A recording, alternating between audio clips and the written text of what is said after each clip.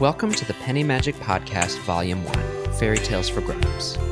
This fall, we're bringing you 10 short stories over 10 weeks so that you can take a break from your everyday life and step into fictional worlds you've never visited before. Now, for this week's story. Rainbones. It was one of the dry years, the kind of year where the sun sucks even the dew out of the earth through a straw. The brush became brown and withered, and snakes hid themselves under rocks.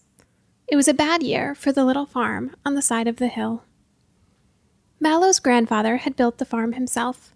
It was small, about 10 acres. The house was at the base of the hill, and the cropland sloped up among the rocks and stumps of dead trees. It was bad land for farming. The best land had been scooped up by the rich landowners, their farms gobbling up all the flatlands for acres and acres. The poor farmers took what was left. They built amongst the stones and in the valleys and on the dry, sloping hills. It was only in the dry years that they were equal. In the dry years, the drought fell on the flatland and the sloped land alike, and both rich and poor paced the caked earth, squinting at the sky, waiting for rain. All except for Mallow. Mallow was a different kind of boy. At 15, he did not like sitting in the sun or tilling the earth or working the fields. His mind was full of gears and wheels, of wires and electricity. He liked to sit in the shade with a yellow notepad and make sketches with all the inventions he would build one day. What's more, he believed the legends. He knew all his grandmother's stories about the old magic of the land before it had been tamed. He still believed it was waiting out there, perhaps also hiding from the hot sun. So it was that one day, a particularly scorching day, when the ground was hard and cracked, Mallow put on his hat and went looking for rainbones. There was an antelope, it was said, that walked the sands in the cool of night. It was not born like an earthly mammal. It collected bit by bit when a cloud visited the earth, conceived in droplets on the spines of cacti and the eyelids of geckos. Steam came off its flanks, and it had eyes like deep thunderclouds. It roamed the desert for a single night, the center of a storm wild and turbulent, until morning, when it dissipated like mist into the air. And though it was a creature of water, when it died it left behind bones. Those bones, people said, could summon storms. It was for these bones that Mallow went looking. He combed the desert, swishing a long stick in front of him, feeling the hard crust of the earth under his toes. He went back and forth all morning, following a rhythmic pattern, leaving no square inch of land unchecked. 3 times he found bones laying in the sand, polished and white, but they were not rainbones. At noon, he stopped under the shade of a cactus and ate a bit of millet from his pouch, pinching the grains between his fingers. Then he sat squinting and recovering his strength while the sun sent its murderous glare down at the ground, looking for anyone bold or stupid enough to face its wrath. At the end of its arc, as the sun began to settle into sleep, Mallow kept walking. He walked long after the sun had disappeared behind the distant hills, long after the moon and stars had yawned and opened their eyes, blinking in curious surprise at this traveler cutting across the sand. It was almost morning when Mallow's vigilance was rewarded. Under a bush, dry and withered and dead in the heat, was a skull. Its eyes were gaping and empty, and 2 horns curved from its forehead. When Mallow saw it, a great something rose up in him, a kind of holy dread even the desert and the sun had not been able to conjure up. Despite the dryness of the air, the skull was covered in a glittering dew. His hands shook a little as he bent to lift it from the dirt, and it was cool and wet under his fingers. It took him all day to return. He ran out of water. At noon, he slept beneath an outcropping as the sun once again traced its murderous arc, cradling the skull close to his chest. The dew on it had not dried, and the condensation soaked into his shirt. He arrived back at the little farm at sundown. His mother ran out the door, sobbing and hitting him over the head with a spatula. "You stupid boy! We thought the sun had taken you!" Mallow only grinned and went inside. His father was sitting at the table, the weight of his body pressing deep into the wooden chair. Mallow put the skull on the table. "Father, I have found rainbones." His father only sighed. The skin around his eyes was sagging. "Mallow, you have given your mother quite a scare." "Father, look," said Mallow again. "I have found rainbones." "You are being foolish. Your grandmother meant those stories for children. I have seen many antelope skulls in the desert. They are plentiful, easy to find. There is no magic in them. You have grieved and worried us all for nothing but a common trinket." Mallow's jaw clenched. He looked at the skull and at his father, quivering a little with exultation that had been rebuffed, triumph that, like electricity, had no place to go, no conduit along which to travel. Then he picked up the skull, which still glistened with dew, and went outside. His grandfather was hitching up the cart to his old buffalo. Mallow went over to him. "I will plow the fields today, Grandpa." His grandfather squinted at him.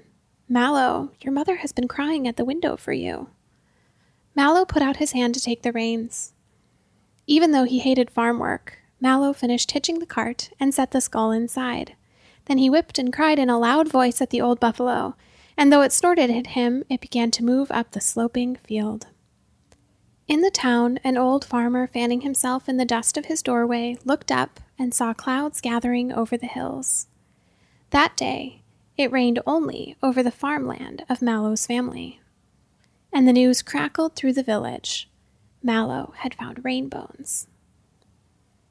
There was a rich farmer in the village. His name was Corva. For many weeks now he had been looking out over his vast fields, dry and caked, with mounting anxiety. His paid workers would not work. His wife, who had become accustomed to fine food and wine, was complaining. His 2 sons, soft and spoiled, complained all the louder. But the money was running out. It was then that Corva heard the cry going up from all over town. Mallow had found rainbones. Corva went into his house and opened his closet, and even though it was far too hot, he took out one of his finest suits. He put leather shoes on his feet and a gold ring on his finger. Then he went to see the town magistrate, who happened to be his neighbor, Geese. "Have you heard, neighbor? There's good fortune in the town." Geese was sitting in the shade of his porch, his hat tipped low over his eyes. "I have heard." "It seems to me," said Corva, "that matters of rain and drought are not individual only, but concern us all. When the season is good and there is a great harvest, don't rich and poor rejoice together? And yet when the sky has no clouds and the earth is barren, don't we, having much land, suffer double what those farmers in the foothills suffer? For while their land feeds only a few, ours is depended upon by many." "This is true." "Would you agree, then, that the lot of the whole town is much affected by the drought, and that such good fortune, one that can end the hardship of many families and fill hungry mouths of many children, ought to be shared?" "Yes, I agree." Geese tipped his hat back and looked at Corva with some interest. "What do you propose?" That very evening, Mallow's family was celebrating. His mother boiled the last bit of meat, and his grandfather broke out an old bottle of wine from the cellar. Mallow's sister played the flute, while they sang and danced around the table, on which sat the skull, glistening with droplets of dew. It was in the middle of the celebration that Mallow's father, who had been staring for a long time in amazement at the skull on the table, looked out the window and saw 2 men in suits at the front gate. He stood quickly and shushed the room. "The magistrate is outside." "That lazy, good-for-nothing swindler," said Mallow's grandmother. "What does he want?" "I don't know. The landowner, Corva, is with him." A silence settled on the little farmhouse. Mallow's face turned dark. "They've come for the rainbones." Outside, Corva and Geese stood with their hands in their pockets. Corva rocked on his heels and squinted up at the sky, streaked red and purple from the setting sun. Geese made little circles in the sand with the toe of his shoe. Then the front door opened, and to their surprise, there was Mallow. He was alone. "Hello, Mallow," said Corva. "Is your father home?" Mallow came down the path towards them. "Makes no difference," he said. "The thing you've got to talk over, you'd best talk over with me." "These are matters for men. You should fetch your father." "You presume much if you think that you know what makes someone a man and not a child, Corva." Corva frowned. Mind your tongue, boy. I am a town elder. A position you bought rather than earned, I hear. Corva bristled, but Geese interjected. Mallow, there is word spreading around town that you have come across a great fortune. We've had a bit of rain, if that's what you mean. There is talk that you found something in the desert. Who says? Mallow, said Geese, it is the opinion of the elders that such a fortuitous find would be of great benefit to the entire town. The three of them looked at each other, 2 men and 1 boy with a gate between them. They looked at each other, and they measured, and they felt something gathering and building in the silence. And, said Mallow, his voice shaking, when you, Corva, hired us poor farmers to work your land and then only paid 2/3 of the agreed-upon amount, or that year the sickness went through the herd and you raised the price of medicine for our cows so that it was too high for us to pay, and then when all our cows were dead, you doubled the price of fertilizer and milk, was that also to great benefit of the entire town? He shook his head. I will not give you the rainbones. Who is acting like a child now? Said Corva. You would let the whole town starve while your family is fed? I never said that, said Mallow, but all the same, I will not give you the bones. He turned and went back inside, leaving the 2 men standing just beyond the gate. That night, the entire village lay awake. Under the moonlight, whispers went down from the foothills and spread like floodwaters throughout the flatland. Everyone had seen Corva walking back down the dusty road beside Geese, away from Mallow's house, anger smoldering on his face. The other landowners heard about it over their dinner, and they wiped their mouths with cloth napkins and shook their heads. Something would have to be done. And when the farmers in the foothills heard, they were afraid. They knew such insolence would not be allowed to stand. But the next day, Mallow stepped outside, and he was carrying the skull. Like the day before, he hitched up his cart. He put the rainbones inside and went to the house of his neighbor, a poor farmer named Dill. Dill was waiting at the gate when Mallow arrived, driving his buffalo. Mallow, said Dill, go back. This is a dangerous game you're playing. Mallow only looked out at the barren land with its brambles and rocks. Then he grinned. Perhaps. But wouldn't you like to know how it feels to live like the Flatlanders for a day? Dill stared at him a long time. Then he laughed and swung open the gate. That day, Mallow drove his cart across all the foothills, watering the land of the poor farmers. He did the same thing the next day, and the next, and the next, until at last from the hard, rocky ground, crops began to grow. And down in the flatland, the other landowners watched with darkening eyes. Then, one evening at sunset, Corva stepped out onto his porch and sniffed the air. He stepped onto the path and began to walk in the direction of the foothills. As he went, others began to join him, other landowners carrying axes and pitchforks, Geese a hatchet in his belt, and still others, men in dark clothes, paid men with knives. And at the little farmhouse on the hill, Mallow's father looked up from dinner and saw that there were men gathered outside the house. Mallow, called Corva, bring us your rainbones. For a moment, nothing happened. Then Mallow stepped outside. In his right hand, he held the skull. Every year you take the best, he said. You drove my grandfather to the base of the hill to scrape out a living from the poor earth among the rocks and the weeds. You will not have these bones. The landowners grumbled and clutched their tools. Corva nodded at the paid men. They advanced on the little house, holding their knives. At the sight of the men coming towards him, deep despair went through Mallow. Without knowing what he was doing, he lifted the skull over his head, one hand on each curving horn, and cried out in a loud voice. There was a blinding flash. Lightning fell from heaven. It struck the leader of the men with the knives, and he became blackened ash. The others turned and ran. Corva, startled though he was, shouted obscenities at them, demanding that they turn back. But then he looked at Mallow again and saw there was a storm in his eyes, and overhead black clouds were swirling. He, too, turned and ran. That night, Mallow's father sat watchful at the window. "You have saved us, my son," he said, "but you know they will come back. And next time they will have more men. And that time, if you send them running once more, they will return again and again until there is an army at our front door. You will not be able to stop them forever." But Mallow lifted the skull. "Let them try, father. I am Mallow. This is my land, and these are my bones. Let them try." After that, Mallow never let go of the skull, even when he slept. Each morning he awoke with his hands and his chest damp from the dew that covered its surface and never dissipated. As long as he carried the bones, no one dared to touch him. But one day, when he was out watering the fields in the foothills, his neighbor Dill came running. "Mallow, there are men in your house. They are bad men. They have your family." Mallow pulled the reins to halt his buffalo, turning to look at the horizon. For a moment, he felt a terrible fear, but then he became calm. He knew what he must do. He pat his buffalo on the head, climbed down from the cart, and handed the reins to Dill. "The game is up at last, neighbor," he said. "Still, it was something while it lasted, wasn't it?" "What are you going to do?" Dill asked. "I will finish what I've started. Watch for my coming."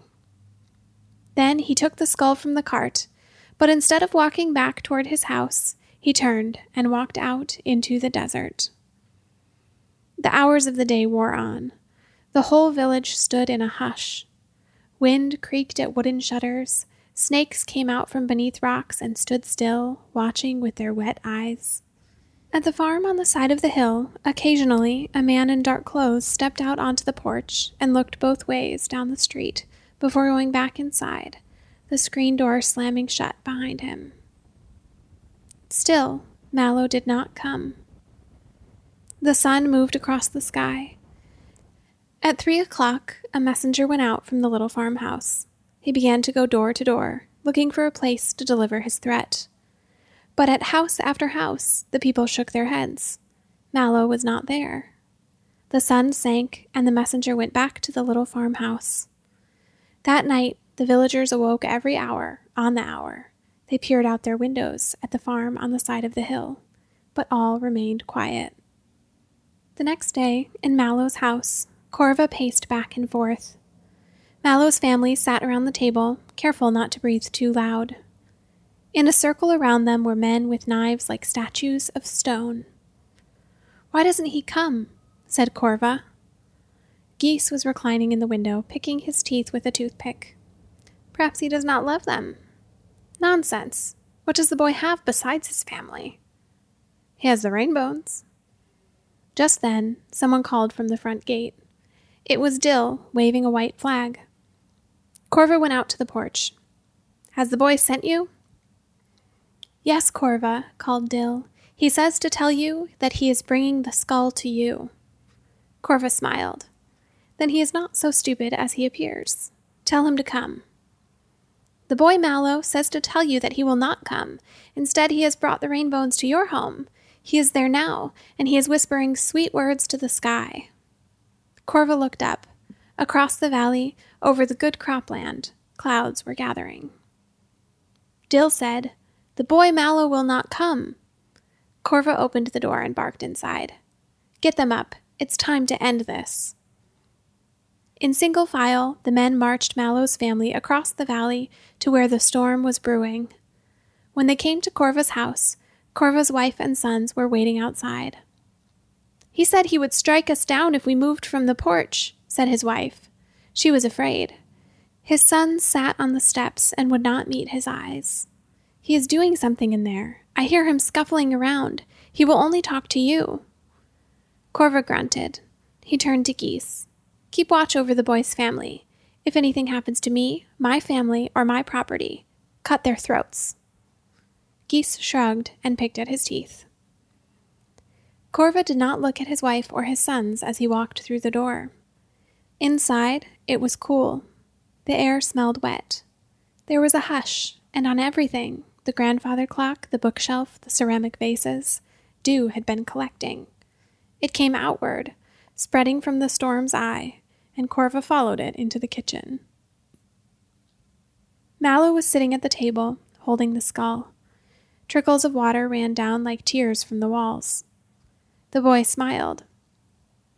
"Let's come to an agreement, you and I." Corva regarded him. Then he put his knife away. "Tell me your terms. I will give you the rainbones, you will let my family go, and you will give us your land." The boy was serious. Corva chuckled. "Do you suppose that I am that desperate? This dry ground would gladly drink the blood of your family before I agree to such nonsense."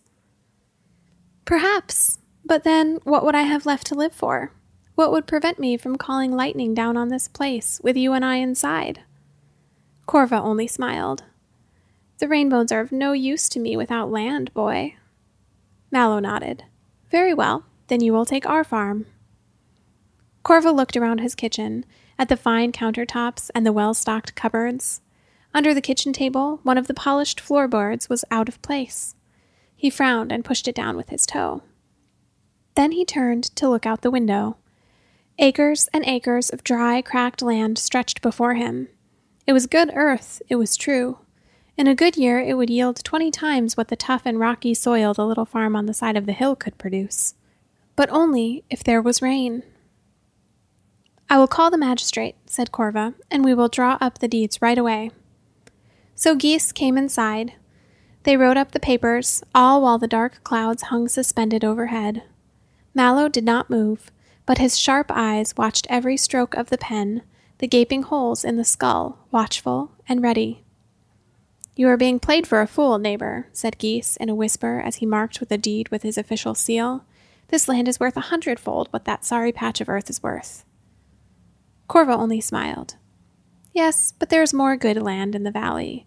Yours, neighbor, and the other landowners. And I will have the rainbones." Geese had nothing to say to that. When the deeds were signed and sealed, Mallow said, "Now send your men to my farmhouse." Corva did. All day long they went back and forth between the two houses. They took Corva's things, the grandfather clock, the bookshelf, the ceramic vases, and put them in the little farmhouse. The men brought to the flatland the things belonging to Mallow's family, the table and chairs, his sister's flute, and last of all, the old cart and the buffalo. When Corva's wife saw it, she threw a fit and pounded her husband with her fists, but he paid no attention. At sunset, the great exchange was complete, and Corva and Mallow stood face to face in the center of the valley. The paid men had been sent away, and their families were hidden safely away in their new houses. Man and boy stood facing each other, alone. "Now," said Corva, "the bones." Mallow placed the skull on the ground. Then he saluted Corva and walked away. Corva leaned over and plucked the skull out of the dirt. His fingers were shaking as he examined it, the fine, smooth surface, whole but for part of the jawbone that was missing and one of the horns that had been broken off. He felt the worn enamel, polished white and bleached dry like the desert itself. As he traced the edges, he could feel the blood rushing to the tips of his fingers. He thrust the skull up over his head, face flashing at the sky. Nothing happened. The bones didn't work. In the little houses in the foothills, the villagers watched behind the curtains as the once great Corva uttered every curse and incantation known to man before finally dashing the skull against the ground and sinking to his knees with a loud and terrible cry. That night, 24 armed men with torches surrounded Mallow's new residence. Dill and the other poor farmers were waiting by the gate, armed with pitchforks. "Tell your men to go home, Corva," called Dill. "This is Mallow's land now." At the front of the throng, Corva shook with fury. "The boy has been deceitful. I will take him to the square and burn him alive." "Deceitful? Did you not sign the deed yourself, Corva? Magistrate, perhaps you can tell us. Was anything illegal done today?" Geese, who was with them, saw that the tide had turned against Corva. He shrugged. "Not to my knowledge. The town elders will uphold the transaction." At this, the men with torches looked at each other and lowered their weapons. Only Corva stood quaking. He turned and shouted at the walls of the house that had been his only this morning. "Hear my words, Mallow. I will not rest until you burn for your trickery." At the gate, Dill smiled. "Save your breath, Corva. Mallow is not here." It was true. For days afterward, Corva's men searched everywhere for Mallow, thirsting for his blood, but he could not be found. Years passed. Mallow's family worked the good land. Because there was more land than they could possibly farm, they hired Dill and the other poor farmers, and they paid them generously. Soon the other rich landowners followed Geese's lead and accepted the turn of events. Corva's crusade of vengeance was abandoned, and he lived out the last of his days in brooding anger in the little farmhouse on the side of the hill. Then one day, after the death of Corva, Mallow returned. He brought with him gears and wires, electricity and metal, for Mallow had gone to university. In a faraway city he had studied engineering and agriculture, and he had brought back with him his whole wealth of knowledge. Soon he had carved out waterways and irrigation into the valley, setting up wind turbines to harness the harsh desert wind. After that, even in the dry seasons, the land had water. A long time afterwards, Mallow, now grown, sat with his elderly father in rocking chairs on the porch. They sat content and still, overlooking their vast fields, holding cool glasses of water. "You have made our village plentiful," said his father. "I'm proud of you." Mallow said nothing, but inside he felt electricity go through him and out into the earth, spreading out far beneath the roots of the land.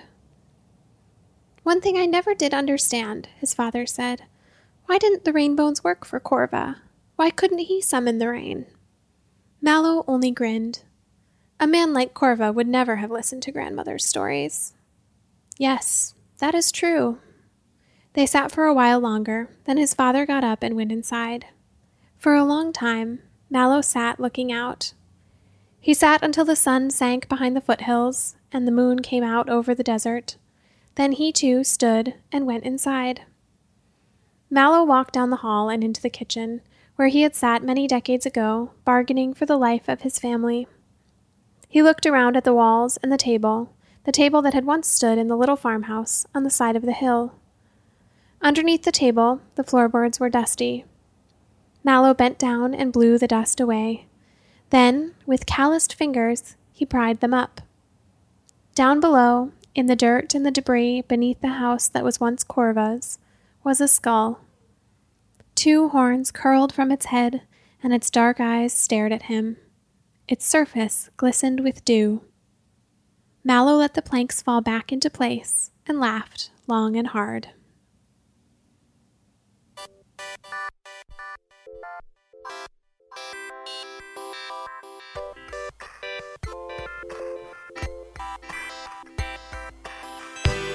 This has been a Penny Magic story.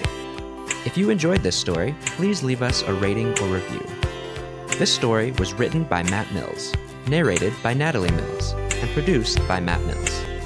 For more stories like this, visit pennymagic.co. That's pennymagic.co.